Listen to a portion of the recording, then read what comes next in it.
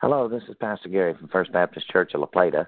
Gas prices have almost doubled since the last presidential election. Many factors have contributed to the unprecedented rise in the price per gallon, most of which are political. Vendors don't see any end in sight to the rise. That's why they are reprogramming their gas pumps to accept $10 a gallon, which means the pumps can actually go up to $99 a gallon.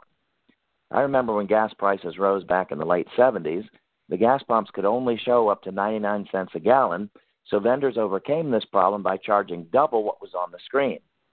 One time, my brother filled his tank without realizing he had to pay double the price shown. He did not have enough money to pay for the gas, so he left me at the gas station as collateral while he drove home to get the rest of the money.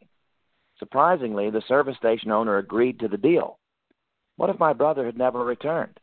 I would be owned by a gas station, and the whole trajectory of my life and ministry would have been inexorably altered. My brother did return as promised, and I was restored to my home and family.